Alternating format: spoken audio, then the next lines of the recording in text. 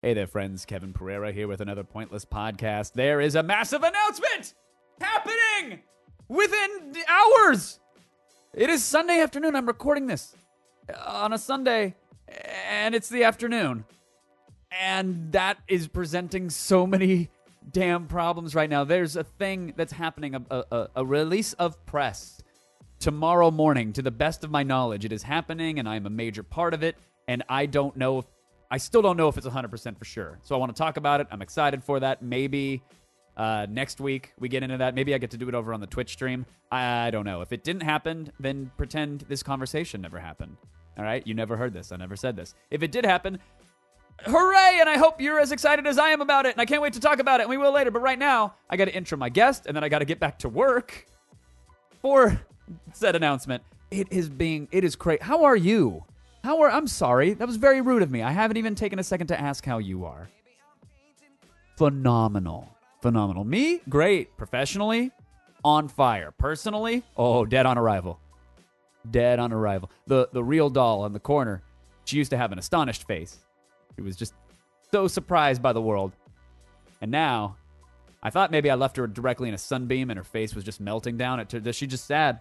She got a frowny face. She's disappointed. So no personal life. Professionally, things are amazing. And that's part of the release, and I want to get to that. But let me introduce my guest, because this was such a fun podcast for me. My guest today is the wonderful, the talented, the delightful, the oh-so-charming Phil LaMarr. Phil, you know him from Mad TV or Pulp Fiction. You definitely know his voice from Futurama and Samurai Jack or Justice League or any video game you've ever played. The man is an insanely funny comedian, a great actor, a brilliant voice actor. He does impersonations I don't get people who can do impersonations. I'm so fascinated of that talent. I love it. I love it so much. There were points where I had to grip the armrests of my chair so that I wouldn't fall out of it because Phil was making me laugh so hard. I hope you get to see the video version of it. It's up on the old YouTubes. But hey, audio kids, you're in for a journey as well. Phil is...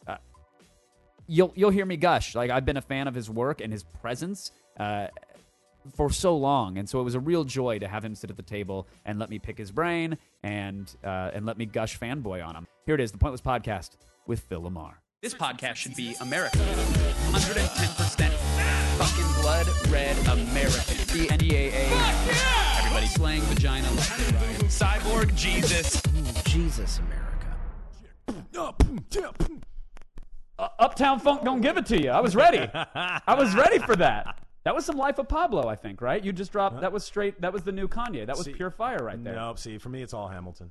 All Hamilton all the time. Is that how does a ragtag volunteer army in need of a shower somehow defeat a global superpower? Woo! Woo! That's all. Alexander Hamilton. Who knew? Yes. Oh, I should have paid attention in history class. Dude, it is the most expensive ticket on Broadway and the best show on Broadway. So wait, there is actually a show called Hamilton. It's like Hip Hop Hamilton? Or what? Yes. What? Yes. I've got to get out of my bubble, man. It I is... know about PC video game releases and like VR porn. I don't know anything about culture. Hip Hop Hamilton exists? It is the life story of the first Secretary of Treasury, Alexander Hamilton, told as a hip hop opera. And it is the best show I've ever seen. And it's on Broadway or off It is on Broadway right now. What? You have to kill someone to get a ticket for less than like $600. Oh, I've killed people for far less. I've got posts ready to go for Craigslist. I can find someone to put in a trunk and dig a ditch for with no problem. So you saw it? I saw it. Yeah? I saw it when I was in New York for NYCC. And I like started in August trying to get tickets for October and like finagled one through a friend, and yeah, it blew my mind. Amazing. You at the big theater buff, or was this like a rare instance for you? I'm medium. Yeah. And I don't. Yeah, I just heard stuff about it. It's the same guy who did In the Heights, and it just blew me away. I had no idea. And it's funny because I'm sitting between two old white people in like pushing their 70s, and they're just like bopping along to these hip hop. I mean, some of the shit is just like really, really, it's amazing. Like he does Hamilton and Jefferson trying to convince Washington of a policy change in 1780 whatever as a rap battle. Like, Jefferson, you're first. You know, It becomes King of the Dot up on Broadway. yeah. Oh, it's amazing. For government. Wow. Okay. All right. That's So- going on the list. Yes. That's going on the list. The next time you're in New York, kill someone and get those tickets. Have you done the Sleep No More experience? Have you tried that? No, but somebody was telling me about that. Man, go get. Was it amazing? You know what? Take the headphones off. Go now. Hop on the JetBlue Mint. Get over there now. Yeah, it's fantastic. I mean, I don't know. I'm not a big fan of dance theater in Right, general, right. you know, let alone Shakespeare. But the way that they put this together over, 500,000 square feet. Oh my God. It is 6 stories of a hotel See, that's now been I'm renovated. tired already. But and that's the thing is that you want Do you to get be. tired? You do get a little exhausted if you want to really be in the play because every room and every floor is themed differently. You've got a mask on, God. so you feel anonymous. Oh, wow. They'll separate you. If you go with a party, they will pull you off an elevator. Really? You'll be in a speakeasy sipping on absinthe if that's Right. your deal. They will pull you off an elevator and push you into a room, and, my God. and you have an amount of freedom in a strange environment that you're not afforded in this world as a human being. So it's like you see drawers, open them up. What's in there? There's some papers. Oh, you're at you walk through a door, you're in a bar all of a sudden. Right, Is there right. a shot on the counter? Well, go ahead and take it if you want. If So- not, open the register, poke around, and then suddenly someone will descend or come in through a trap door or into the room, and they are dancing and they are luring you into an Oh, area. wow. And it's up to you. Do you want to follow them and unravel that thread of the story, or Right. do you want to break off and run up a flight of stairs and head to a completely different section and piece together that? So it's like Dragon's Lair done right. Yes. Yeah. Let's go that way. You don't have to wait for the laser disc to load. It's just whatever scene you want. And it's the kind of play where when I was done, I met up with my friends afterward, and they were like, so what'd you think of the blood orgy?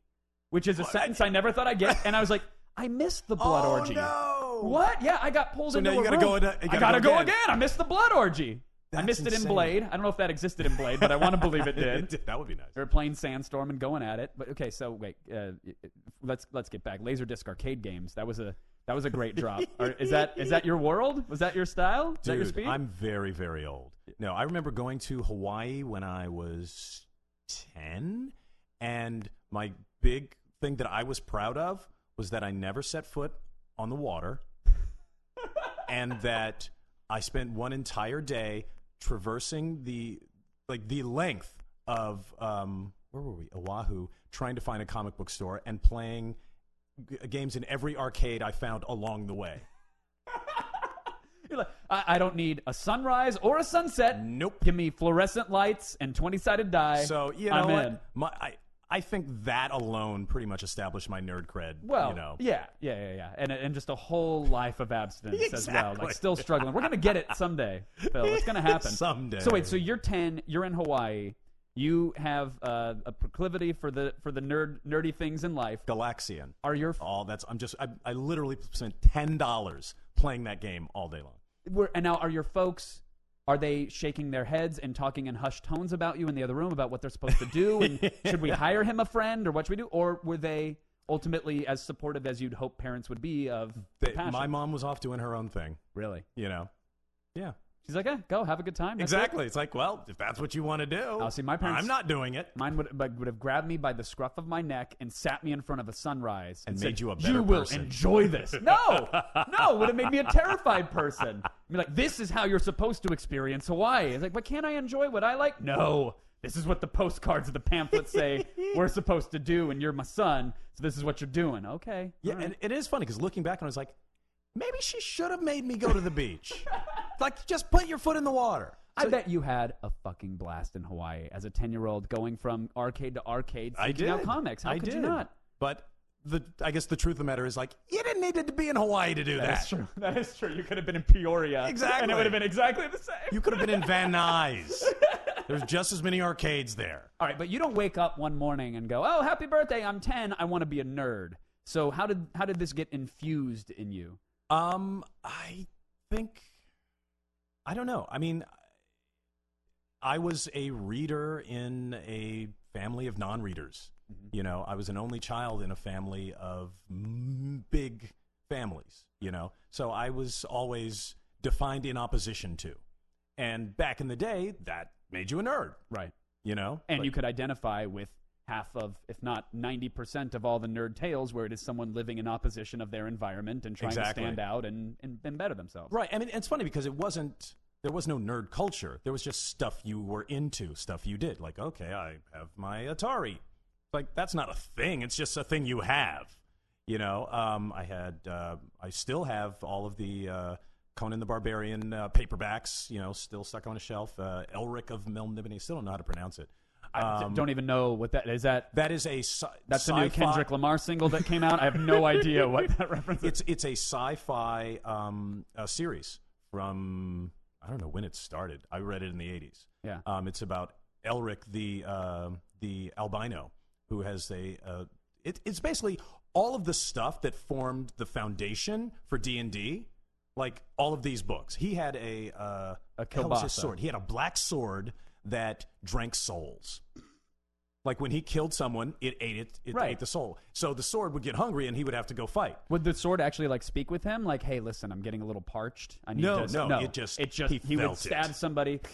The sword grows stronger, and with it, he does as well. I'm assuming. Yeah. Wow. Yeah, and of course, you know, so like when I started playing D&D, it was acting out all of the stuff that I've been reading. Sure. You know, it's like, oh, cool. Yes. Oh, I know. You know, Monster Manual. Yes, of course. You know, Greek mythology. All of that shit was just my world. See, but I'm always fascinated with that, with the calling, because religiously I don't understand that, but I get it in the nerd community. I understand it there, but for me it was never D&D and loots and fantasy and wizards. It was always, I was into lasers and sci-fi and tech and, and future stuff. So it's like two of the same schools of thought and same emotional attachment to things. The same drive brings you to it, but a completely different subject matter. So I'm always fascinated. Well, and it's funny because, like, is it weird for you now that the thing that was your little cul-de-sac is now Main Street? Yeah. Like everybody has a computer in their pocket. Of course, yeah. I was like, oh, you know, podcasts. I was 9-10 years old when I started doing audio on the internet. Right. There was no pod.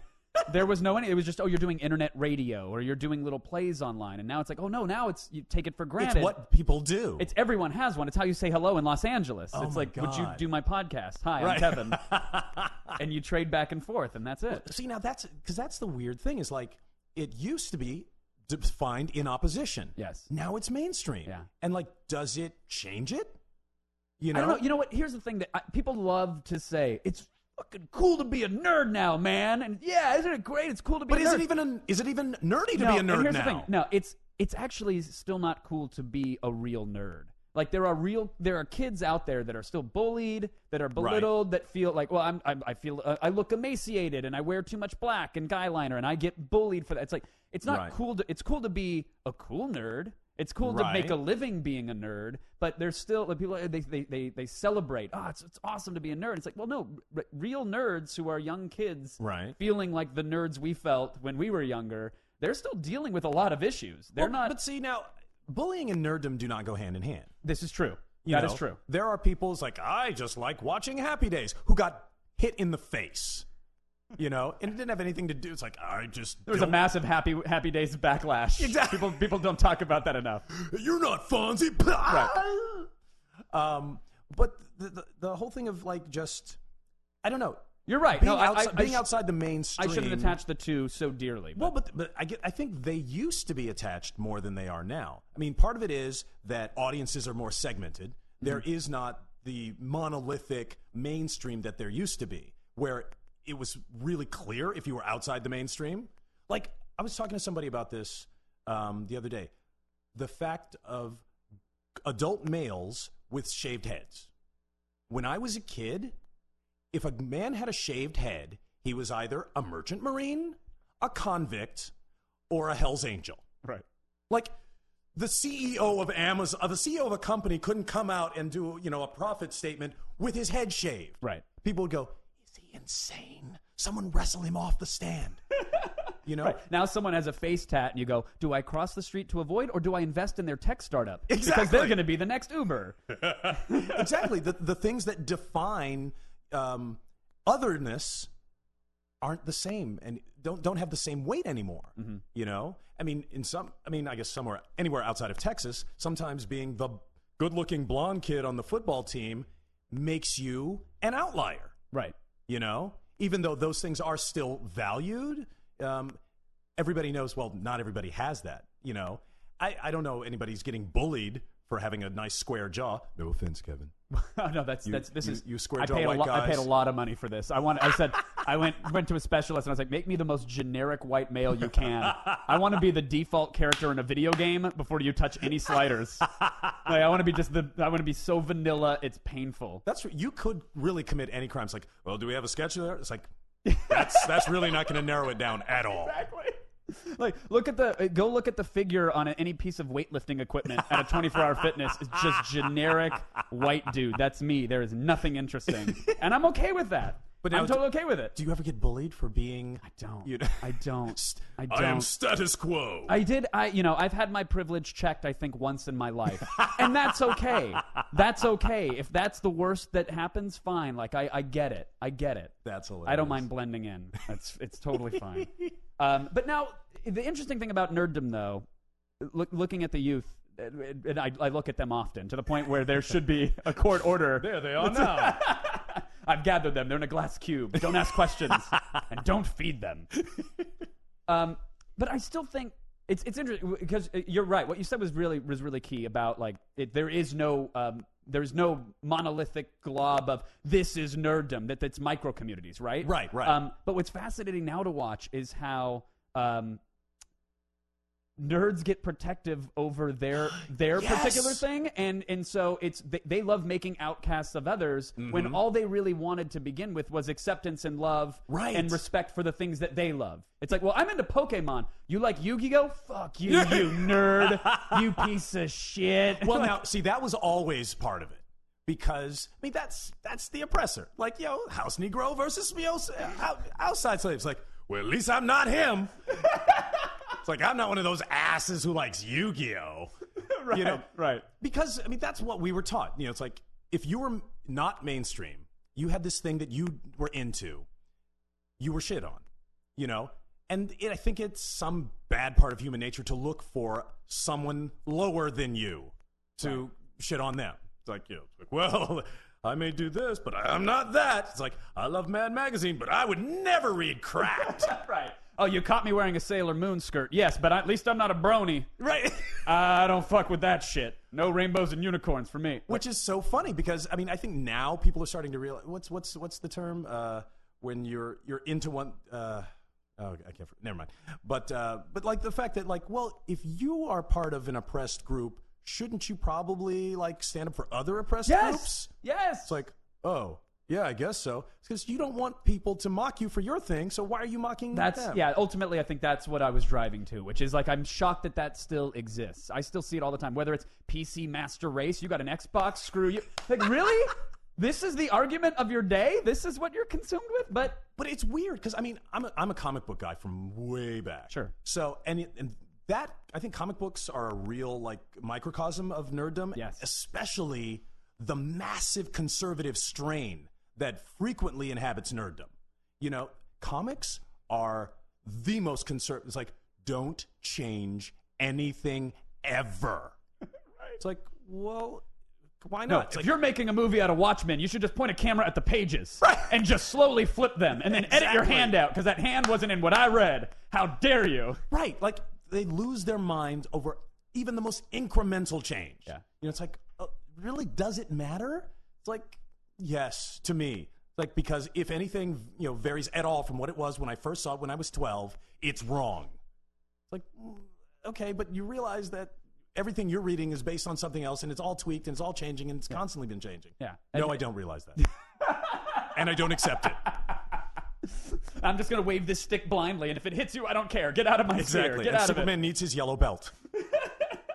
So now, were you bullied, or were you one of those guys that were like, I'm into comics, oh, you're into graphic novels, forget you, or wherever you drew your line? What was your No, your I was comeuppance? never.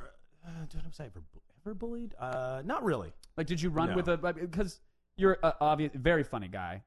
We haven't even got into the career, which I'm dying to get into. But it's like, the journey from being 10 in Hawaii and being consumed with comic shops and arcades, weaving its path. What was your support group, your peers, your friend group that would lead you into? Well, I think basically it's all the same. The reason I wasn't bullied is the same reason I'm an actor. The ability to keep enough distance and also to blend in enough. Like, I learned to speak, the language of where I was. enough.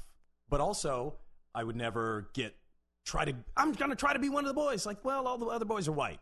So I'm not actually going to be one of those boys. But I can sound like one of those boys. I can play the games with one of those boys. And then I'll go home.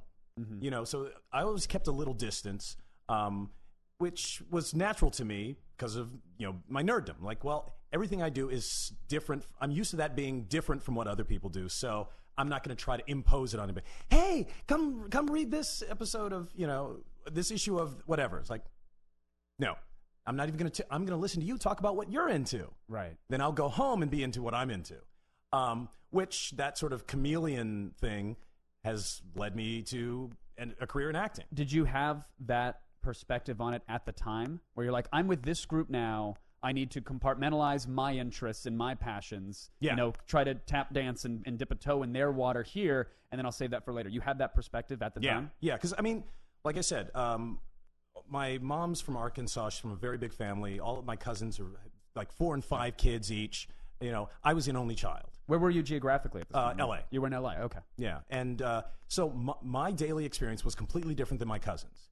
But when I went to their house, I got into their world. Mm-hmm. I talked like my cousins. And then, I was living, at one point we lived in Inglewood, then we moved to the North Valley, and I was in an almost completely white neighborhood. And that's the world I was in. And when I was there, and, at my Balboa Boulevard Elementary School, I did those references, spoke that language, lived there, never fooling myself that this was my world. Right. This is not, I always felt like this is not really me. This is not really what I'm of or where I belong, but I can hang. That just sounds so, lonely? Well, yeah, I was going to say, it sounds lonely. It sounds daunting. I feel like I would be exhausted. Truly. But also what an amazing perspective to have on it at the time. It sounds like it helped groom who you are in a major way. It informed this ability. And stunt me emotionally. Well, and that's what I was going to say. Did you feel like it must have been holding you, like, to feel like you can't fully express yourself with the people that you're around? That sounds like it would take a lot out of me. But I also think there was an only child thing where it's like, well, it's just me. Right. I'm not used to depending on anybody else for my expression, or like, I wish I could tell somebody. It's like, no, there was nobody to tell, so why would you wish that? Right. It's like, I wish I could fly to the roof. Well, you can't. So why are you wishing that? Like, like when something is not a possibility, it never occurs to you. Right. As a lack, So did you feel like, did you try to express yourself and then you were put in a place that you were told, like, oh, no, that's not what we're into. That's not what we enjoy. That's not what we like. Or did you never take that step? Did you always keep that guard up? I'm trying to think. I don't think I was ever like, told no. Mm-hmm. I'm trying to think. Because I would draw. I remember being very popular in 5th grade or whenever it was like Jaws. One of the Jaws movies was big, and I would draw portraits of people as sharks. Here's your shark portrait of you. Basically, it was just the same shark, but like with your shirt on it. Right. But like that was like my little coping. I was popular for those 3 weeks, and there was always some little thing. You would learn the ability to assess the situation, figure out, okay, what are people into? What's danger zone? What's popular zone? And find enough of it to get by and to feel comfortable. The rigors of being a 5th grader. Like having to spin those plates and figure out who you are, what you're into, what your interests are, and then figure out how to engage that in a community, especially when you feel like you're living in 3 different communities at some time. Exactly. It's exhausting. That's the only word I can come up with for it. It's exhausting. So when did you have that moment where you felt, oh, this is the fullest expression of myself? Well, I accidentally started acting. Accidentally? Yeah, because like we're looking for the bathroom, opened a door, and now you're on a stage. Well, no, because my high school, or it was 7th through 12th grade. In 8th grade, they were doing a production of Phantom Tollbooth, which was a book that I loved, and I auditioned because I loved the book, not because I needed the attention, not because I wanted people to look at me. And I auditioned for this one little part towards the end of the book that's like, oh, I need to play the census taker, and I wound up getting cast as one of the leads. And then from the first performance, my character opens the play with a monologue to the audience. and that was the first shot of heroin, Immediate, right? And The dragon's in the veins. Yeah, and I've been chasing that dragon ever since. And someday you'll get it. Don't worry. Someday you'll get back. There he goes. So there was no prior training or experience. You just went for it. I think I probably took like a theater class, like as a daycare sort of thing when I was younger. But there was no like desire. I wasn't like trying to do that, and it wasn't thought of it. I mean, I was the least attention-getting person in my family. Like my cousins and everybody in my family, boisterous, are loud, on. And fun, and know how to dress and everything. I was the one who was sitting in the corner reading a book. Right. I was the last person drawing shark portraits. Exactly. If you looked at my family, I was the last person you would ever assume would get into show business. Wow. And so I asked, the question was like, when was the fullest expression of yourself? And you went back to that first time on stage, and yet you were also in that moment playing a character. Right. You're playing a role. Mm-hmm. And because all of the skills that I had, gotten up to that point, like, oh, this works, and literally the energy of the audience was intoxicating. Yeah. I felt 7 feet tall and like I could do anything. I could. Like you fly. could fly to your exactly. Suddenly that's so fascinating that you're building this like tool chest, and yet you don't know what you make with those tools, but you've got all these talents and abilities, and then you have that moment of this is how I play the instrument that I have been trained to play for all these years. And I think about what would have happened if they had done a different play. Right. They've been doing, Annie, get your gun. I'm like, oh, I'm not interested in that. Would you be in a cubicle somewhere, like massaging a spreadsheet and then tasting the barrel of a gun every night, while thinking about what went wrong? Like, who knows? Right. Sliding doors. Wow. Okay. That's incredible. But now, the expression of yourself as a character is one thing, but the expression of you as Phil, as a human being. I'm at the phase of I'm always interested in like phases of life, right. Because I feel like when I was in my 20s, I was like, oh, well, I'm in my 20s, so things are supposed to be happening that are in your 20s. That's what it's supposed to be. But I'm always like, okay, but how do I glean? How do I? Let me take a step back. Go for it. Let me be selfish with my motives. Go for it. I have admired your career and your personality and a whole bunch of stuff from afar. I mean, I've driven by your house several times on Street View. That's not really far. I wished I could knock on that door. You could be a little farther. It's uncomfortable. The quadcopters I've flown over your family vacations should be concerning to you. No, I've admired it from afar. I mean, granted, that is a single dimension with which I'm able to see. But you seem incredibly happy. You seem well-adjusted. You seem very professional. Thank you.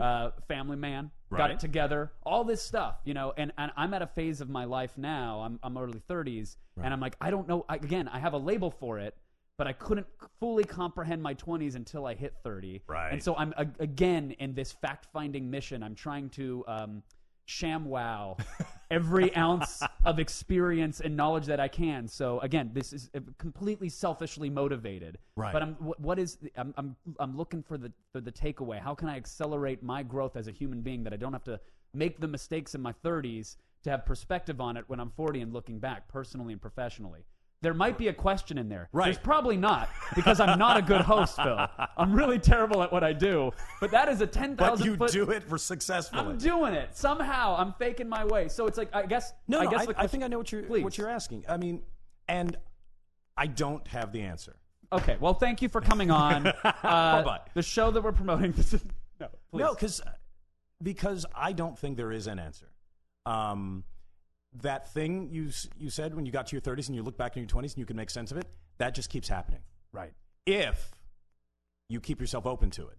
Now, I think there are a lot of people, and maybe less so these days than used to be, but like, I'm grown up. I'm finished. And people stop assessing. They stop growing. They stop learning. Well, this is just me. This is who I am. Take it or leave it. Hey, my dad beat me in the head with a pipe, but I turned out all right. It's like, actually, I don't think you did. But like that whole thing of like, I turned out. I'm done. I am cooked. Right. Right. I'm fully realized. This is it. Is a myth. And even if you achieve your dreams, you still got to keep going. You still got to keep figuring it out every day, every month, every year, every decade.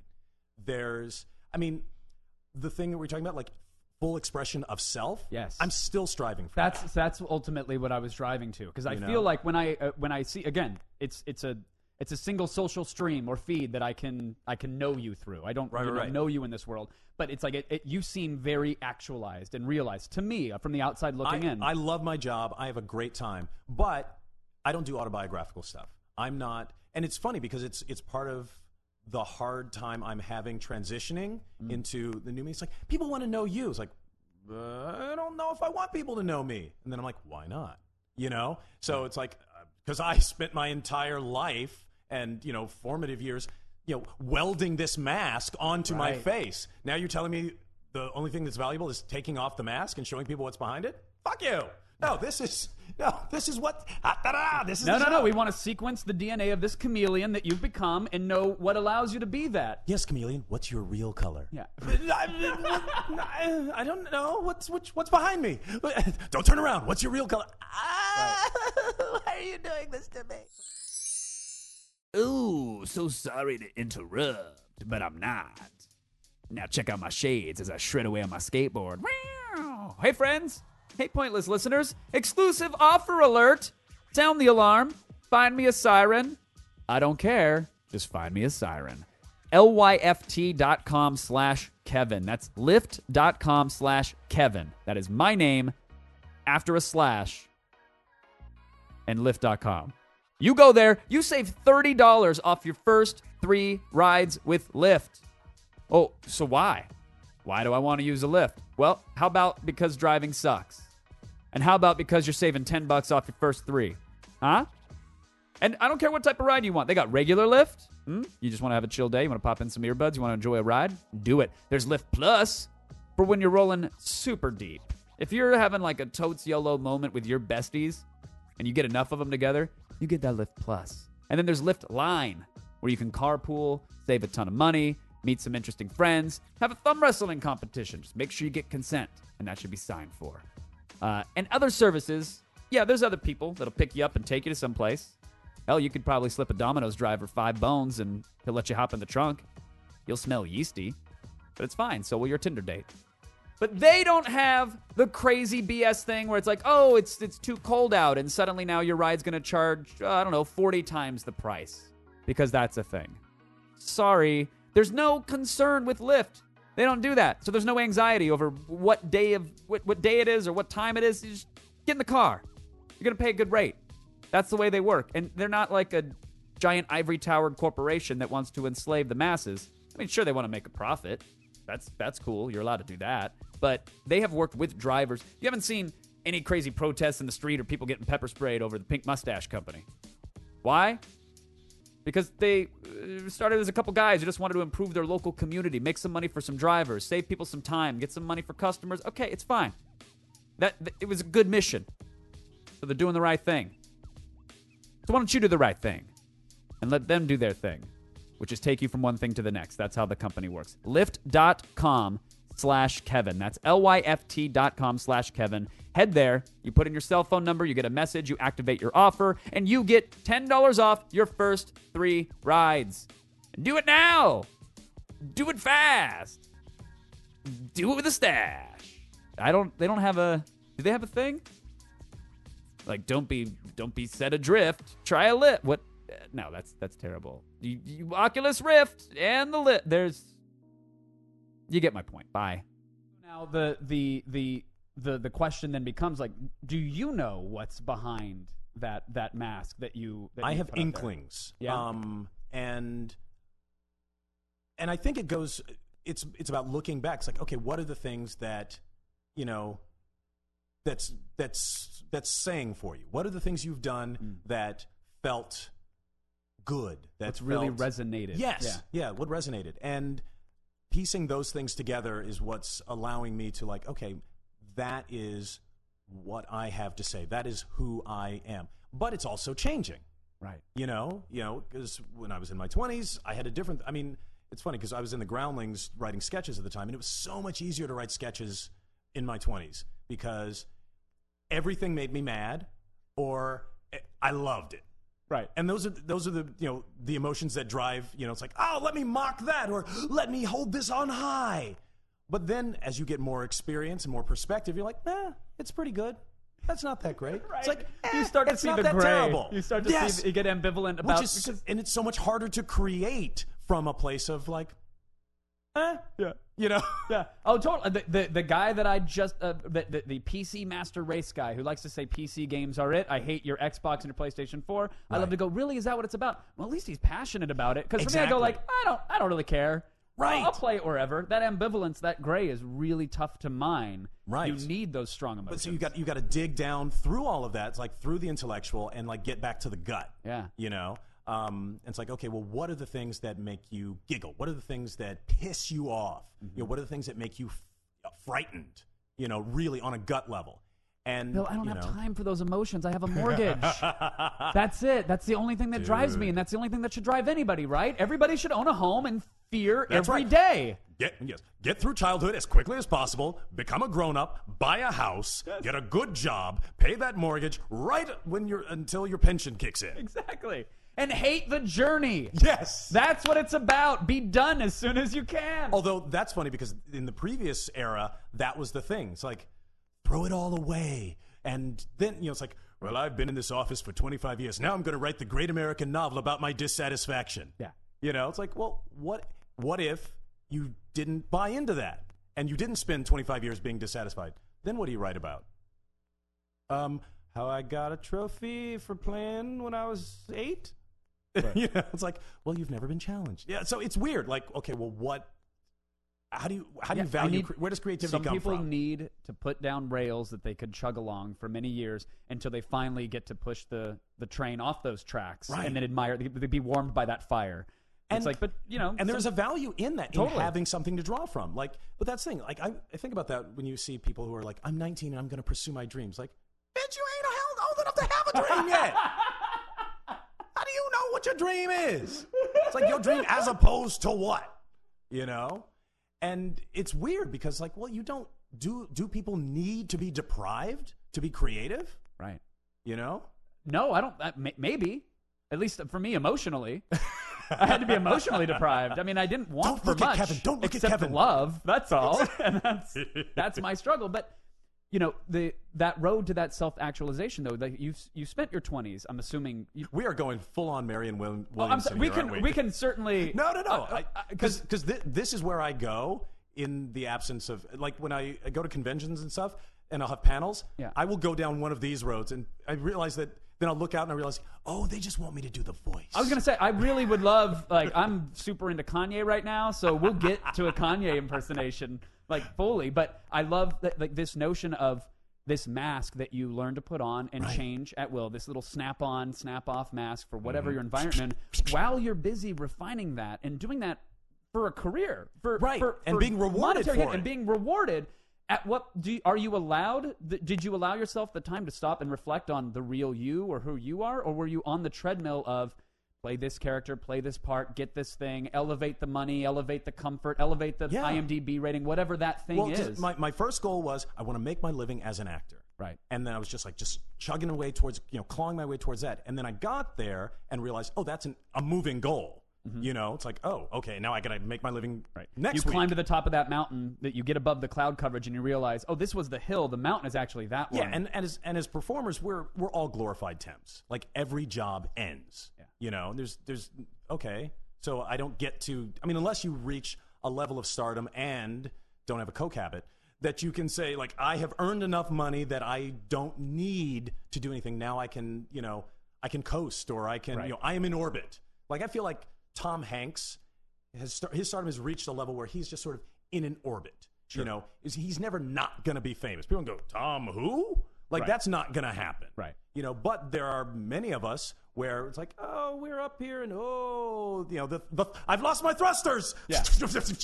Yeah. Oh, I was done for. There was a short period of time. Thankfully, I got through it because that was the rough. Oh, I'm out of juice. Where the thrusters of you're on the ride, you're off the ride. Right. And for me, it was like, oh, from G4's Attack of the Show, it's Kevin Pereira, and I'm like, cool. I did that 4 years ago. Oh, fuck. Is that... Oh, right. And then... Coming in for landing. Yeah. And so it's like, I mean, I'm sure people still talk...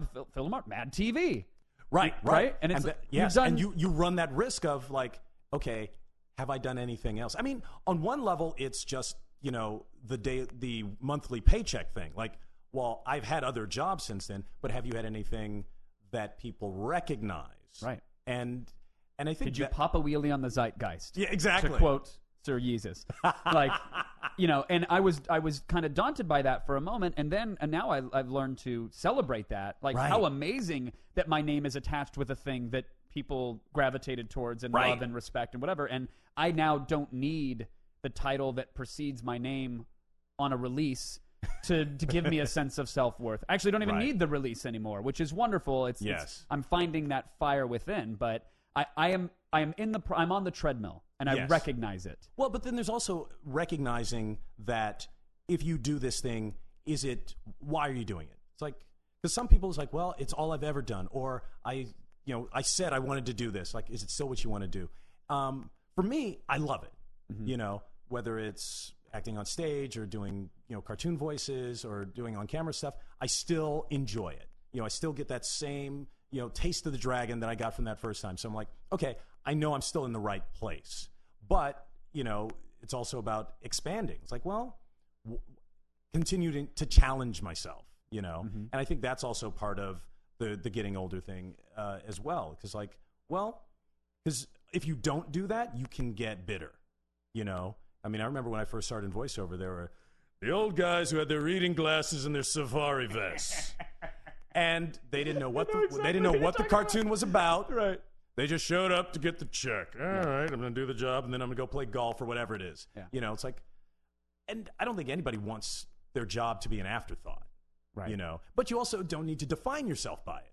And there's a middle ground somewhere in there, mm-hmm. Where you can continue to grow and find new things. Like for me, I'm trying to find that personal voice. Like, okay, what do I have to say? What am I going to create? Mm-hmm. And so working a lot on that, and also trying to figure out, okay, who's really behind the mask, Right. So how long has that process been in process? So 15, 20, how old are my kids?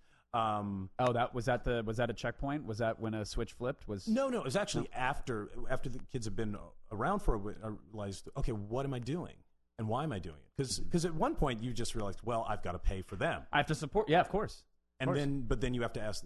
I had to ask the questions like, okay, well, it's not just for that. What else? Mm. And those are the questions I'm asking and trying to find answers to. And is that through yoga? Is it is it meditation? Is it a cocaine habit? Like, how have you decided to mine the depths of your soul? Like, I have something called the therapeutic cocaine habit. I do hot room coke yoga. Oh my god! I get into a downward dog. I sniff a line, and then I hold plank. And I just talk about how great I am. Namaste. That's something that speaks to me. No, it's therapy, and it's trying to balance the work you do on to pay the bills with what else do you do? Finding friends who are cool and making new friends, and also just trying to dig in, and for me, it's hard because I'm lazy.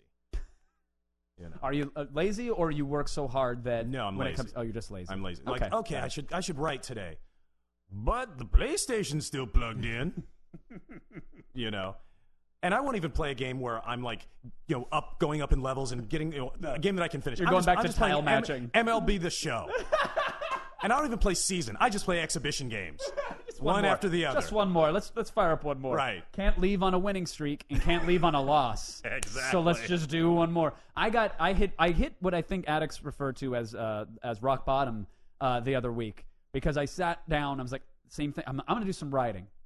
And I fired up that Google Doc and I watched the blinking cursor. I'm like, okay, let me stretch a little bit. I'll get a little tea. Get a little tea. Put down there. I'll have some sips. I'm gonna get some writing. I haven't updated all my systems in a while. Oh. I should probably update them. So before I get started, let me clean this. What was I literally updated firmware on a PlayStation and updated graphics drivers on a gaming computer. Did not play a game. No. I merely updated the systems. Wow. It was like, well, I feel accomplished now. I guess I'll. That's procrastination with a capital P. This is real bad. That's not amateur procrastination. That's procrastination. I hit a new level. That's amazing. gonna update my firmware. It was real. See, now you put that in my head. Oh, yeah, that's gonna happen. Because the last thing you want when you sit down to play a game is to have to go through a bunch of updates. So I had to pre-produce my downtime and make sure I'm ready. So that your next bout of procrastination is much more efficient. That's being a productive procrastinator if you think about it. I was really setting the dominoes up for the. Oh God, that's so sad. That's hilarious. That is so sad. All right, so the huge fan of the Mad TV stuff, man. I mean, massive fan. And then the voice of. Because how old were you when Mad TV? Because what year was it? It was late late '90s, right? I'm 33 now. So you were in the teens. Yeah. Okay. Yeah. You were our demographic. Oh, I was heavily informed by it, and with a family that didn't really like my family didn't unite around much other than a dinner table. So it was certain TV shows, and there were a handful. And Mad TV was it for us. Really? I mean, in Living Color as well, Mad TV. Oh, that's so funny. Some Married with Children before that, but it was like there was a handful of shows where we would unite, and so I was raised by Mad TV in many ways and loved it. Sad. But it's telling. It's telling. I think I turned out okay. Am I the lead pipe guy that you talked about? Yeah. I was like, I'm fine. Anybody who says I turned out okay did not turn out okay. No, not at all. Are you saying it as a question? Yes. It's like I turned out unself-aware. That's really what you're saying. No. I say that in the mirror every morning while covered in my own tears. Exactly. I turned out okay. But then the transition to VO, did you always enjoy doing voices? Well, my very first job was a cartoon job, but it wasn't like considered a career. It was just a random happenstance. I did the Mr. T cartoon when I was in high school because I was in LA. I did not know that. Yes. That's amazing. Yeah, a friend of my mother's worked for NBC and knew they were using real kids, Yeah. which was an anomaly at the time. Right. But Mr. T wanted to use real kids. I'm good with the kids. And so we did this really bad cartoon for 3 seasons. And it was my summer job for 3 years. That's amazing. You got 3 seasons out of something that you would term really bad. Oh, no, it was awful. Really? It was really bad. Like, we were directed to end every sentence up because it gives it energy. I'm so sorry, your dog died? No. And if you didn't go up, he made you do it again. Oh. It was bad. The whole thing was just a bad ripoff of, Scooby-Doo. Sure. Like, Mr. T is the coach of a gymnastics team that travels around solving mysteries. There it is.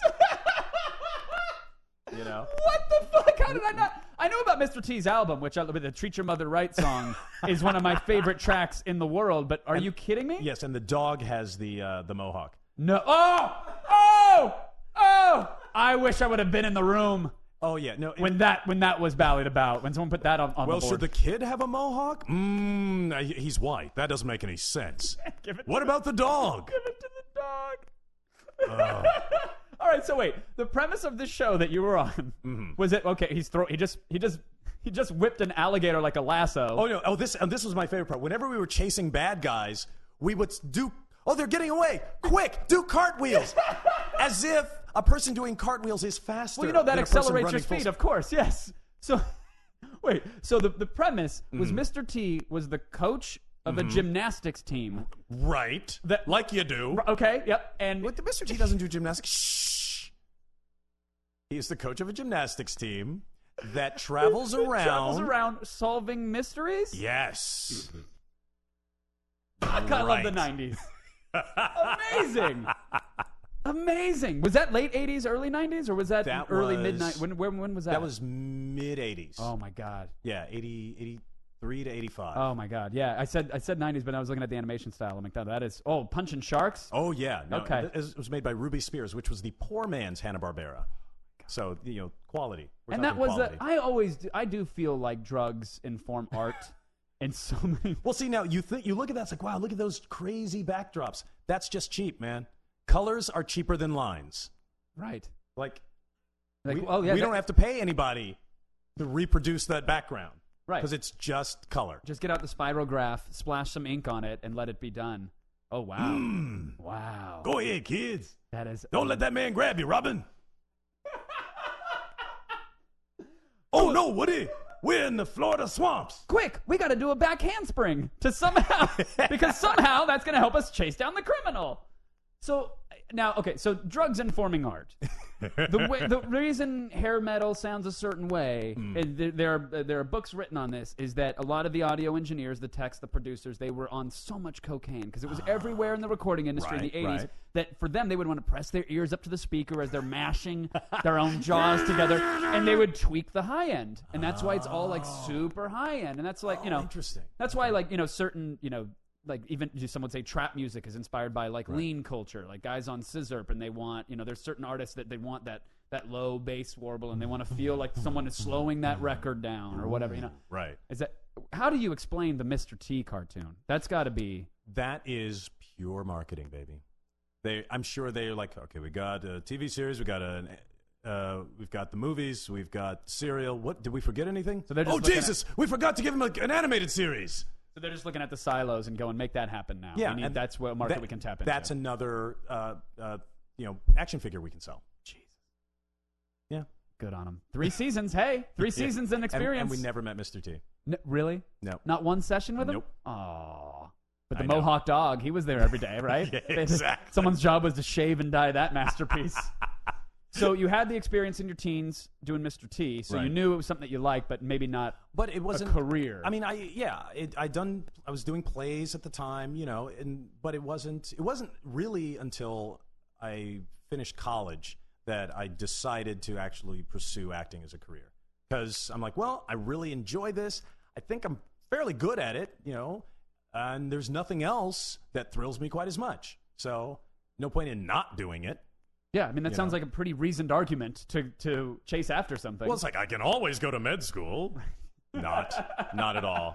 I'll improv as a doctor someday. Exactly. This will be fine. That'll be my taste.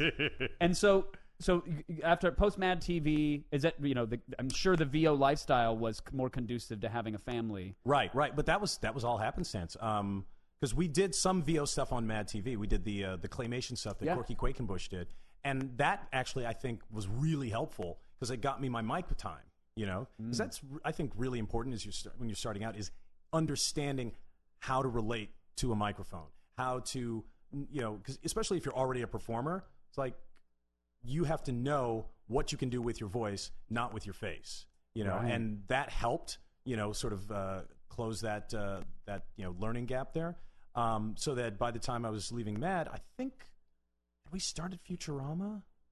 The same casting people cast Mad cast Futurama, and I think we had done Weekenders, so I was getting out there doing a little bit of voiceover, but I had no idea that it would actually become my main line, and I'm very, very happy with it because again, the quick mass changes, that's it in a nutshell, and also I had started doing improv in college, and that fed into this like, okay.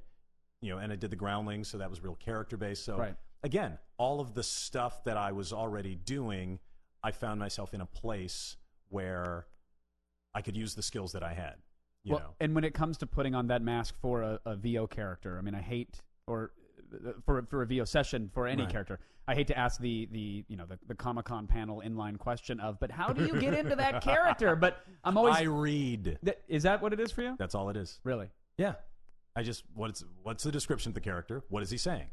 It's fairly simple. Although you know what's funny, I thought it was fairly simple until about like 4 years into my voiceover career. Then I realized, oh wait, not everyone can read words off a page and not sound like they're reading. I didn't realize that is actually a skill. That's the skill.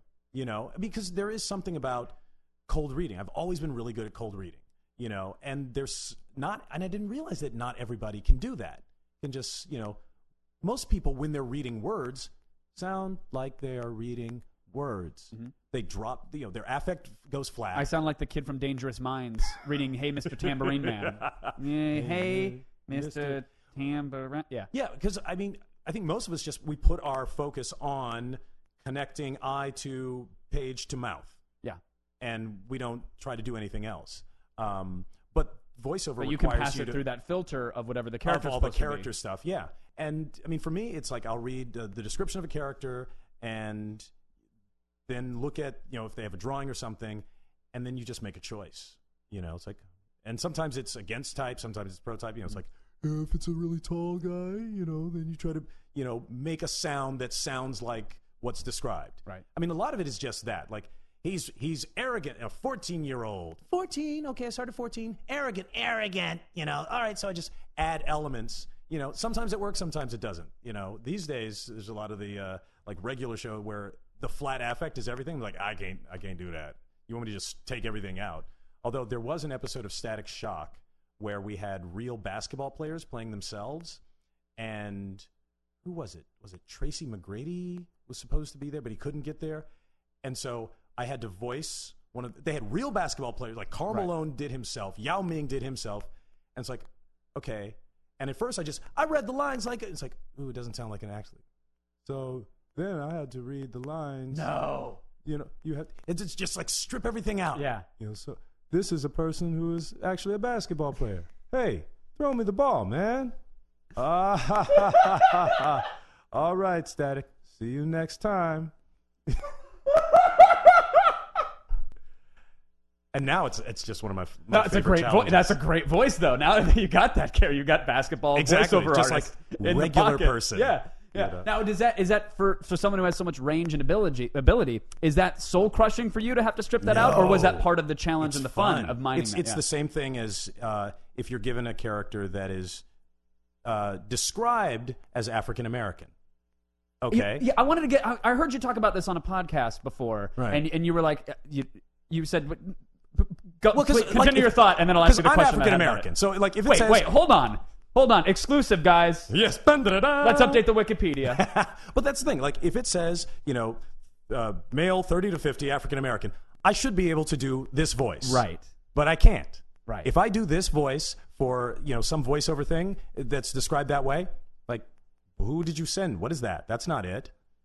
So I'd have to change it. In subtle way. Maybe I'll just pitch it a little lower. So now I am male, 30 to 50, African American. Or maybe I'd leave it up here and just add a regionalism to him. Right. Male, 30 to 50s, African American. But there has to be something. I believe you're buying a barbecue or selling me a used car. Here at Walmart, we're happy to have people. That's the thing. It's like when people put a descriptor in there, and this is one of the game, one of the things you learn in the game. It's like actresses learn this too. It's like she's plain girl. It's like no, they mean sexy. Right. If it said girl, they mean sexy. Right. Like fuckability is the bottom line. But now here's the thing though. There's no shortage of you're acting. You're playing a role. You're playing a character. So some people play old, young. You would play a grandma. Oh, I'm a grandma now. That's exactly. But yeah, okay. So I'm playing a character. But I've met some friends. I have some friends. Mm-hmm. I've met some folks. I don't want to. I've met some friends. They weren't friends until I met them. But then I met them and they were friends. I was because I had stopped myself from saying names because I don't know if they want these kind of things. Right. They were frustrated that when a page says the description of who they are, these are African American friends of mine. Right. They're like, well, I should be able to be me. This is bullshit. This is whatever else. That's because then if I put on that slight spin or that slight affectation, I'm now a caricature and I'm perpetuating a stereotype. And I'm not allowed. I can't argue this. This is not. I passively absorb this and go, "Wow, that must be frustrating." But at the same time, I also hear the other side of the argument, which is it's a character. I'm supposed to play this person. I am acting. So do you struggle with those two worlds or no? It's not a struggle. It is something that you have to be aware of because not everyone who creates things is great and intelligent. And some people. A lot of people are looking for shorthand. Right. And it's not just a racial thing. It's like we were talking about age. Sure. Like I was just in my agency today, and there was a woman in her 60s who sounds the same as she did in her 30s. But if it says woman in her 60s, she cannot sound like herself. Right.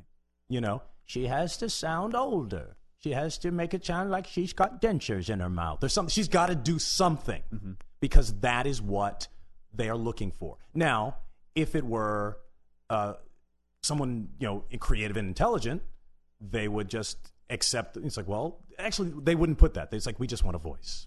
Right. But most people and most things aren't great. So unless you only want to work for geniuses who do amazing art, which would be a lovely thing to do. Right. And also, who don't try to shortcut to a character by... Don't try to, like, I'm going to change the system by not getting this job. Like... it's like, I don't think that has ever worked. I'm going to be the poorest protest that has ever existed. You'll see, I can't afford the cardboard to write my message on because I have screwed myself out of every position. Right. Interesting. Interesting. So what is the experience now for you when you do the convention thing and, people, because you're not voice. I mean, like, if people look you up on YouTube, you're a man of a million voices. I don't know if you've seen it, that people have done an edit of you. That is fantastic. No. It is of like pretty much every character you've ever done, at least from the video game side of things. Oh, and it is phenomenal. Cool. It is like all your voices, all the cutscenes, all of this and that. Oh, fun. And so it's like, so clearly you've made it. You're well established in that thing. Whether, not that you're not waking up and pursuing things and challenging, but from the outside looking in, you've made it. And you are now a voice for that community. Like, you stand up for them. You're involved in is it contract negotiations? Yes, what is it right now that's happening? I was on. I've been on a couple of contract negotiations. There was a Nickelodeon voiceover contract. Now I'm working with the video game contract. I'm on that committee. That's really just a matter of I care, and somebody's got to do the job. Somebody's got to sit there and go through these things and negotiate with these companies so that we can all be protected. That's what people did that before me, and that's how I can make a living. Right. Someone else took the time to set you up to be able to take the time. So that there is a union minimum. Right. So that someone can not just pay me $5 if that's what they feel like. So that there are, for TV, like the people who did Gilligan's Island, that's running everywhere, every day. They don't get paid a dime. Really? Yeah. But everything since that point, from like the TV shows from 72 on, people fought, and I think struck to make that happen. Right now we're just trying to make sure that, because the video game industry is moving so fast and growing so fast. It's a lot of the people in the industry see themselves as not entertainment. And maybe for a while they weren't, but when I watch, the making of Avatar, and I see, the footage, the mocap footage I was voicing to in Metal Gear 4, it's the same thing. Right. It's guys. You watch a Naughty Dog behind the scenes for Uncharted 4 and see what those guys are going through, and then you watch the Lord of the Rings Blu-ray extra, same dots on the face, same mocap, same grunting, same physical, strenuous work at times. Exactly. So, same stuff. To say that you're not part of the entertainment industry is just ridiculous. Right. And also the way the storytelling has grown, video games didn't used to use, professional actors. Oh, I know. That was, whoo! Did you hear that piece of information? That piece of information was crazy. And I'm referencing the piece of information that you just heard before I interrupted you, but I had to interrupt you to tell you that today's Pointless Podcast is brought to you by Harry's. What? Guys, it's March. That's the third month of the year. All right? And for our friends over at Harry's, guess what? 3-year anniversary as a business. Third month of the year, third year as an anniversary.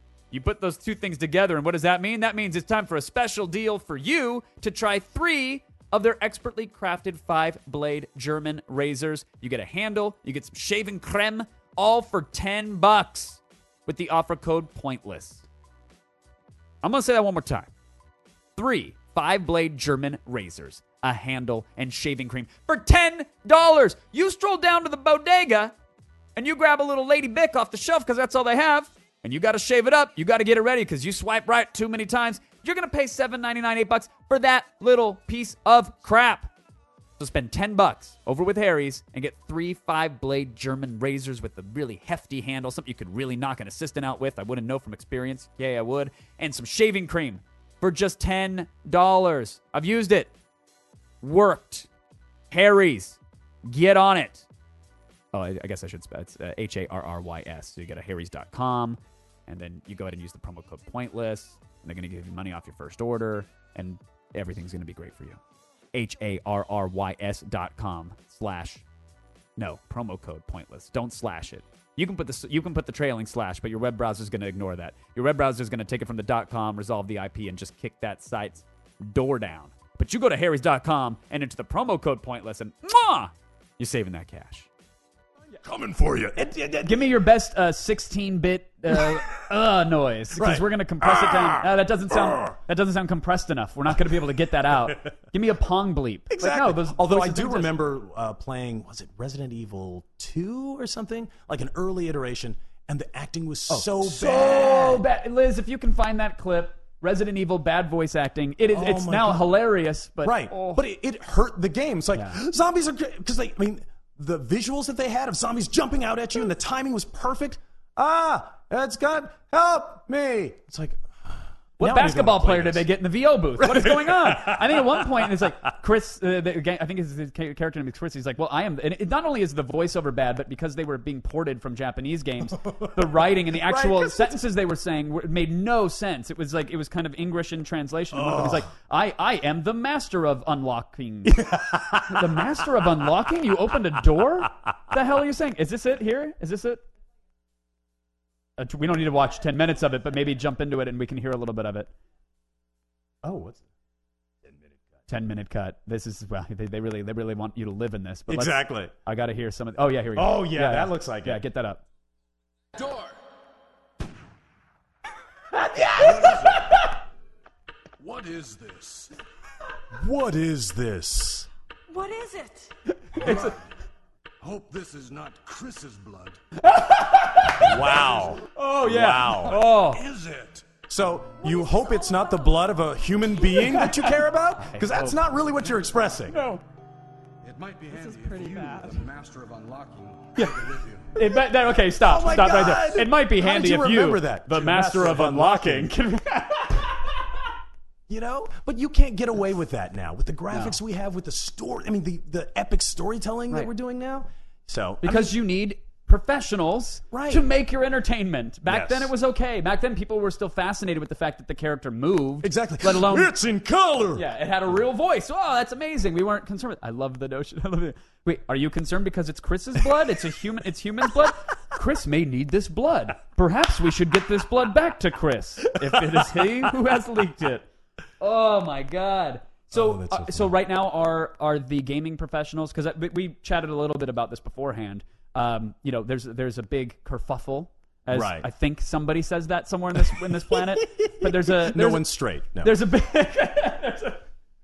the carpets are being ruffled and the dust is flying about in the stunt community. Because Yes. stunt performers, extras are saying that they're not getting their due. They're barely getting credit, let alone Right. proper pay for the hazards that they endure. And is that related somehow to what's going on with Well, all of game it- performers and voiceover all artists? of it is a All of it. battle to try to, basically we're building roads in new land, and the tech people are coming from one sort of paradigm, and obviously us entertainment people are coming from another paradigm, and they're saying, this is not movies, this is not TV. And we're saying, we get that, but we have to figure something out, because in order for you to have a pool of professional performers, stunt, mocap, voice, whatever, that you need to do the work you're continuing to do, we need to have protections in place. We need to have,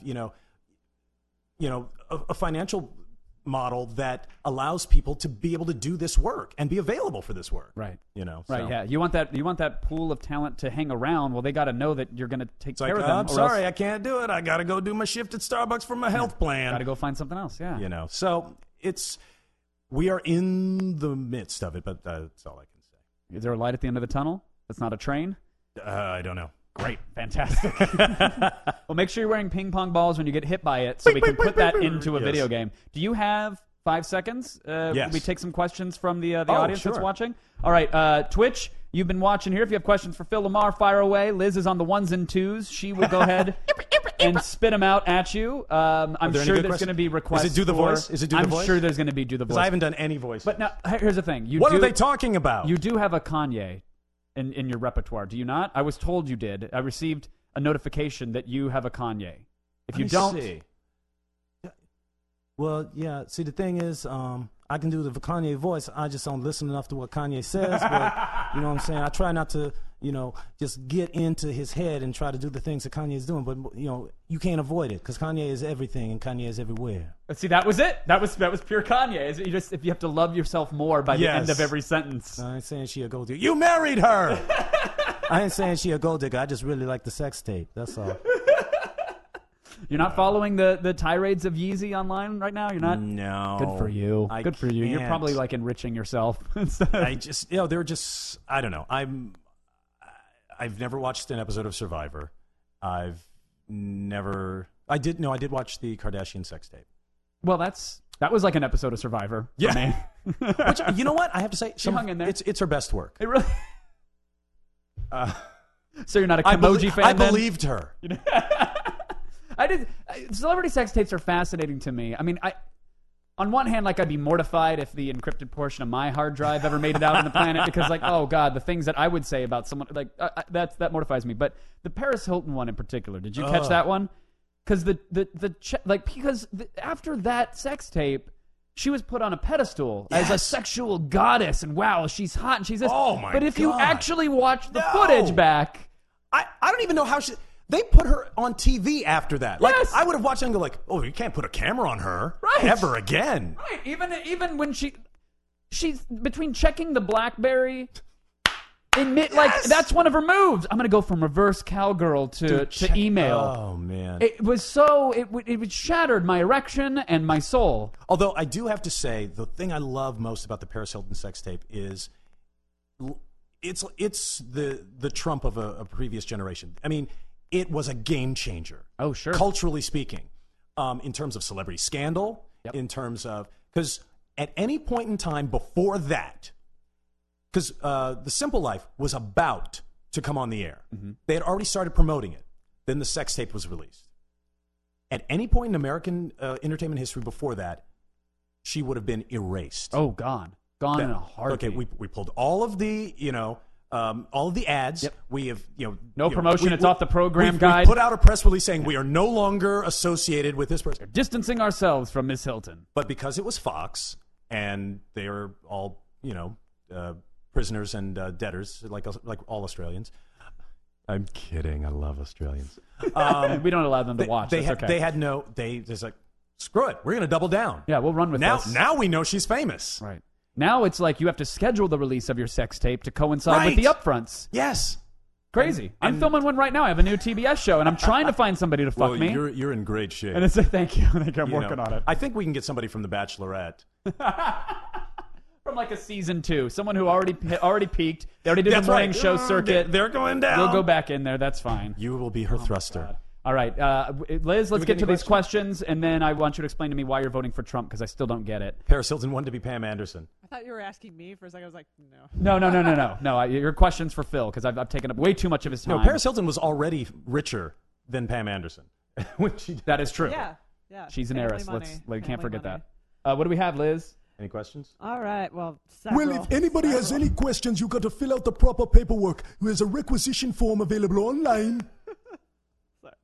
Australia is a prison continent. Yay! That is true. Mad Max. One of our questions is, if you could play one comic book character, voice or live action, who would it be? Ooh. See, that's a tough one, because my comic book totem growing up was Batman. And like, having worked with Kevin Conroy for years, like, I can't imagine any other voice other than his. Like, he is Batman. And I can't do his voice, so it's just like... Have you thought about what your Batman would be? Have you... Oh, yeah. Well, because, when you read the comic books, you hear a voice in your head. Of course. So what is your Batman voice? Or have you done it out loud before? No. I mean, because now, whenever I think about it, I just hear Kevin. You do his voice? Yeah, or... And I just try to get to wherever Kevin is. But, like, I mean, I think before that, my Batman would have been, more of a Bruce Wayne. I never thought of that, like, Batman changes his voice thing. Because I always bought into the comic book thing of, like, well, there's guys running around with domino masks, and nobody knows it's them. Right. Superman just takes off his glasses. This guy's got a full half mask. Right. It's like nobody's going to be, like, getting beaten. It's like, he sounds a little bit like that billionaire. Like, it's a contextual thing. Sure. What would be the worst Batman voice? Like, because now I want to ruin it. Like, well, as the head of Wayne Industries. There you go. Bruce, Who are you? I'm Batman. Exactly. Oh God, Bruce, no, I can't. Wouldn't that be? Oh my God, somebody could pitch that. It's like, is a billionaire child whose parents are murdered. He's like, I shall become a bat. I shall strike fear into the hearts. And like somebody has to talk him out of it. He's like, Alfred, go talk to him. No, you kind of sound like a human whoopee cushion. Sir, I understand that the jujitsu training is going well, but perhaps we should invest in just security systems, something like that. You sound like a balloon that's being slowly deflated. What do you mean? I'm not going to strike fear into the hearts of criminals? Now you're doing it. Now they're giggling. They're dropping the jewels, which is good, but it's because they're laughing so hard. Like you are a superstitious and cowardly lot. Like, are you a bat or a bird? How do you Batman v Superman movie? Are you psyched for it? Are you concerned? I'm trying to get psyched for it. Really? I feel like it's going to be better than I thought it was going to be, but I'm trying to get up for it. Is there concern, or is it for whatever reason it's just not grabbing you? DC has lost me. I still haven't seen Man of Steel. You know? I saw it. And you remember the meh that we were talking about earlier? It's exactly where I lived in. Which is a I would bummer. rather personally hate it. So I could be like, well, that was terrible, and here's why. Or love it and rally around it. But I saw it and was like, that was a movie. Right. And it's had a blue hue. And I think that's part of the problem. I mean, it's Superman. He is such an icon that you can't just do a good Superman movie. It has to be fantastic or it sucks. Well, and that's okay. That should be. Right? You know? Shouldn't it be that way? See, that's why Marvel was so smart. They started with Iron Man. Iron Man was solid B-. True. Like, if you asked your mom, it's like, hey, Mom, I'm going to see Iron Man. Who? Your mom didn't have an idea. You're going to run a marathon. You what? You ask your mom about Superman, she has an idea about Superman, what Superman should look like, what he should sound like. Nobody cared about Iron Man. It's like, Iron Man has a goatee. Is everyone all right with that? It's like, I don't care. Right. You know? So you think that they pointed to the bleachers too soon? They brought out the A-listers and the yes. like the first I'm saying stringers DC first? should have started with Aquaman. That's what I was. Yeah, exactly. It's like orange shirts, you know. It just worked like for Entourage. merchandise that shit everywhere. Like everybody's wearing an orange shirt with an A on it. Nail that down. You know, by Aquaman 2, then you're ready for Batman. Now you're set. The Deadpool of the sea. Yes, exactly. Liz, fire away. Uh-oh. We There's a glitch in the Matrix. No, I'm good. I was just moving the shot. All right. Oh, wow. I'm in the Matrix. So the next question is, hey, Phil, since you're such a big reader, Yes. any writers or books that were influential to your career? And also they wanted me to add, love your work. Oh, thank you. Just leave that out next time. Leave that out. Leave that out. Who are my best writers? Well, the books that I always carry with me are Norton Juster's The Phantom Tollbooth and Alice in Wonderland. Like everywhere I've moved from, I've heard of Alice in Wonderland, but Phantom Tollbooth. The Phantom Tollbooth. I mean, they're writing it down. They're both kids' books, but The Phantom Tollbooth is amazing because it's about wordplay and, like, for instance, it's a little boy who hates school and is bored with school, and he winds up going into this magical world, right? Yeah, Wizard of Oz, same Great. thing. But in this world, it's all about being smart and engaging. Like at one point, he just says something. He's like, "Well, that's probably," and then he just like disappears. He like just jumps into the sky and like flies away, and he lands on an island. It's like, where are you? You're on conclusions. What? How did I get here? It's like, you jumped. So it's like all sorts of little plays like that. There's the guy named the Math Magician who lives in there's a math city, there's a word city, and they eat subtraction soup. So they get hungrier and hungrier the more they eat. It's like, well, we wait until we're full and then we eat. It's just like all of this wonderful little crazy fun stuff. Other writers, well, it's funny because then I have comic book writers, novelists. I'm trying to think. I was a big Sherlock Holmes, the Arthur Conan Doyle stuff, Robert E. Howard, which again is not fine writing. It's pulp. It's fun stuff. Great. Did it draw you in? Did it resonate with you? Yes. Fantastic. And of course, my comic book people are Mark Waid, Gail Simone, Robert Kirkman, Ed Brubaker, Greg Rucka. Oh my God, there's a book he's doing now called Lazarus. If you're not Writing it anyone down. who is not, even if you don't read comic books, you should be reading Lazarus. Yeah. It is an amazing, like he's world building. Actually, someone should be making a role playing game of it because it's so deep. Like a D&D style. What's the world of Lazarus? It's a dystopian future where I'm into that. A big thing happened, but then the world was divided up by corporations. Ooh. And so there's one that Ooh. has like most of the Western United States. That's Family Carlisle, and each family, the corporations are now families, and each family. Well, they has, are today. Actually, exactly. we just don't. It's We like don't the talk about it. Waltons. Yeah. Each family has a designated warrior. They're Lazarus, who are these super, genetically engineered battle soldiers, super soldiers. Like literally fighting machines. Yes. Okay, because warrior could be spiritual or emotional. No. Like these are. They all carry swords because really, pretty much the only way you can kill a Lazarus is to take off its head. Yes. So it's a fantastic. So it's like the Koch brothers versus the Waltons versus Yes. whoever in this world, and they designate one fighter to represent their region. That's funny because the East Coast is run by the family Hawk. You draw your own conclusions. So, and this is a graphic novel. Yeah. Okay. Yeah. Now this is how little I know about this world. Like, do I have to get multiple issues of this thing, or is it done to where I can buy the whole? Is it a compendium? What do they call them? What is it when it's done, or is it? There's a trade paperback. That's yes. There are one or two collections so far. Okay. But the story is still going. ongoing. Yeah. Oh, okay. Yeah. That sounds fantastic. You're like, oh no, I'm gonna wait till it's over. Well, no, I'm sort of with TV shows and what I like to know that where is my journey heading? Because I got into Lost for a minute there, While it was on the air. While it was on the air, and it was like season 3 or 4, maybe 5. I don't remember how long it went. Before the fall. Yeah, and I was just wondering, like, I'm like, wait, okay, like I've invested so much. How much longer can I let my DVR hurt me?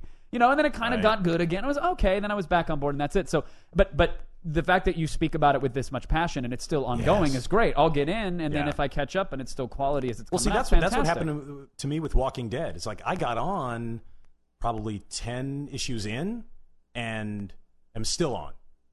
It's still great. It's a great book. So to round this out, unless you have another, if you have a piece of fire you want to drop, I'm going to ask one more, and I'm going to wrap this bad boy up. But you tell me what you got over there. You got a scorcher in the chamber? I might. Okay. It's not much of a scorcher. I was like, it's either white hot, you can't even look at it or touch it because it will melt your flesh. Yeah, I've got something that's pretty fucking incredible. This is this is guys. Oh my god, I've been swearing. I forgot to ask. This is some real this is some game changing shit, and your life's never going to be the same after you hear the sentence I'm The about world to will say. never be the same. Akodo Roku says Lazarus is baller, which that's a vote of Totally. confidence, I believe. Yes. Go ahead, Liz. only from Roku on that. Come on, Forkin. What you got? Oh, someone wants to know what Gru the Wanderer It's always sounds easy to like. imagine. Do you know who Gru the Wanderer is?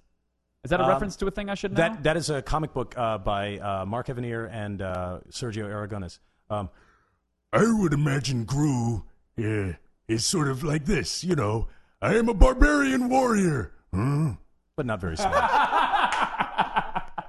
That's my hunch. Because he's not in great shape. Drop that fire, Liz. Drop it. Okay, so out of your entire career, what is your favorite role that you've done, or what is one that you really wish you could do? Oh, that's a weird one. It's a twoper. Well, the favorite thing, because I get actually at I'm sure conventions. that comes up a lot at conventions. At right? conventions, I usually start the panel off by saying, okay, no questions with the word favorite, best, wackiest, because most embarrassing. Yeah, that's Most embarrassing. Not maybe because of the character, but because of the way it turned out after or whatever. Is there a piece in your career where you're like, ooh, I understand? Yeah? I actually do have a most embarrassing. I don't have a favorite. Because the favorite changes all the time. Like, depending on, what I've been working on and, because, plus I've also been really lucky to work on, like, a handful of things that were just, like, nice, real cultural, signposts. Justice League, Samurai Jack, Futurama, just from those three I couldn't pick, Right. Well, was there one where you were, like me, maybe in a fetal position in a shower, just letting the hot water hit you for long enough so that you could melt and go into the drain? The worst thing I ever did was a community theater play when I first got back home to LA after college, called A Dog's Life, and I played the dog for like 3 or 4 weekends in a full-on dog suit. Right. Sweet mohawk, though, right? It was a Mr. T. No, it wasn't a Mr. T. Oh my God! And it was the worst play I've ever read. Right. And I was in it, and we performed. Were you it. just hungry for a gig at that point, or what brought you to putting on the dog suit and going out there, or you thought it was good at the time? There was an ad in the paper, and I said, "Well, I'm an actor. I should act." And they had auditions, and there was a part for Billy, 19, a young black neighbor kid. And I'm like, I could play that. Mm-hmm. So I went and auditioned for the play to be in a play because I'm an actor. Sure. And they said, we want you to try out for this other part instead. And I tried out for the lead, and like, I got the lead. And then I read it. I was like, ooh. And every night as I would drive to rehearsal, I would think about turning around. Really? Because it was that bad. And I knew it was bad. Yeah. From the get-go. It's like, well, they don't know where I live. They're not paying me. They're not going to, like, track me down. I mean, can I be sued for breach of verbal... I mean, right. I'm not Kim Basinger. There's no contract. You know? But I showed up every day and did the play, and it was painful. You're a pro, man. It couldn't have been any more painful for me than the people who had to watch it. Right. People showed up to this thing? Yes. Was it all friends and family, or no? Like none of mine. I didn't invite anybody. You're like, no, I lost all the friends when they showed up, but wow. Yeah, I think that community theater just had. Please tell me there's some video of that somewhere. Someone videotaped it. It exists somewhere. I had a videotape at one point. I don't think I ever watched it. Oh. I just couldn't bring myself to. I don't mean to be presumptuous about our relationship in this world or where it may go, but just leave me with a glimmer of hope that maybe someday we'll get to do a live viewing of that play, and you can provide live director's commentary on Twitch. If I can find both the tape and a VHS VCR, I will get the VCR. It'll be an SVHS. It'll have great tracking. Great tracking. We'll set it up. We'll do a donation drive movie night for whatever charity you want to do it for. Nice. And we will screen it and we will go through it. It'll have to be an optician's charity because people's eyes will be bleeding from watching this. Perfect. We'll put the disclaimer up there. I like that your community play was basically The Ring. If anybody watches it 7 days later. They it's melt. Like staring at the Ark of the Covenant. Right. Amazing. Phil, thank you. Thank you, Kevin. 1,000 thank yous for coming out. It's a pleasure to meet you. Again, I've been a fan for ages, and it was a delight to touch on a whole bunch of stuff. But now... I know, we got deep. Well, we didn't even get to Samurai, which someone just said in the chat room. They were like, oh, the voice of Samurai. I always take for granted, I do my intros later. I will set you up and who you're doing what. But I forget that when people are watching live, they're like, oh, Kevin's talking to a guy. If I don't know who he is, I'm going to find out, but it might take an hour. Exactly. And there we are. So Google. Now they're finding it out. But where would you like people to find you, and what would you like them to know that you're doing right now in this world, and how do we ride this promo pony into the sunset? Yes. LaMarr.com is my website. I'm at LaMarr on Twitter is where I do most of my online living. And as far as what we're doing, we're doing, when is it? We're doing a bunch of us from Pulp Fiction are getting together and doing a Days of the Dead thing in Burbank. What is that about? That sounds awesome. Let's see. When is it? Oh, it's April 1st through 3rd. Okay.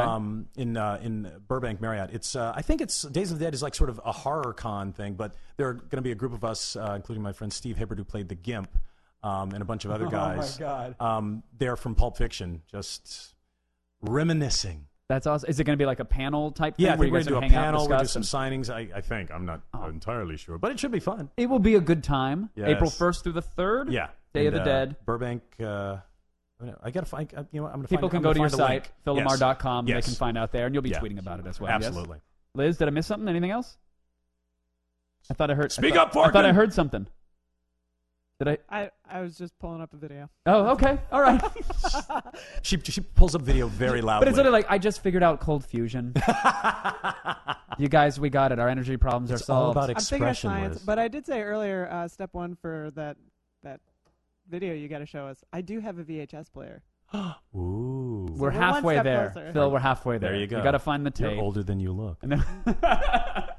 Thank you so much for coming on, man. Phil. I really appreciate it. Guys, thank you for watching. If you're listening to this on the iTunes, you're missing out on the live experience. Go to twitch.tv/theattack. Hop on in our pile. Support us at GameWisp.com/theattack. And maybe I'll be talking to you on the other side of this with a promo. I don't know. There's probably a sponsor. We'll figure it out. In the meantime, kisses, hugs, and belly rubs. Goodbye, everyone.